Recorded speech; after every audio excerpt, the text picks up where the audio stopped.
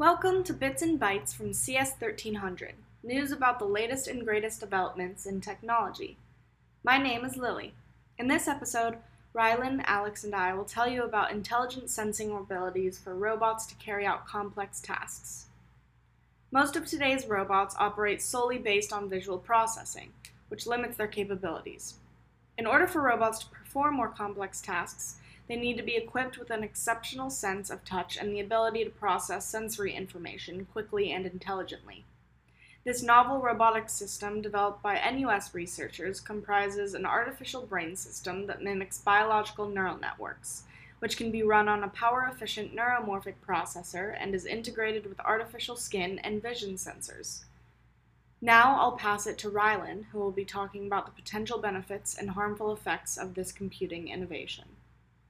Thank you, Lily.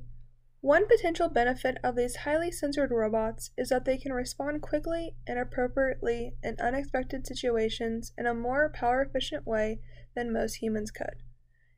In addition, as these robots could carry out repetitive, complex tasks, there would be a decrease in risk for work-related injuries, especially when manufacturing has to take place under hostile conditions.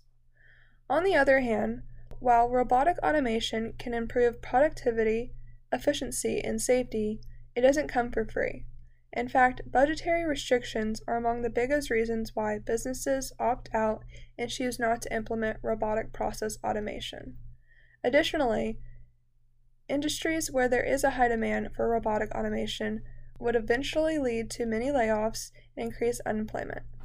Overall, these new innovations would have an economic effect. Now I will pass it off to Alex, who will tell us more about who these computing innovations affect and how.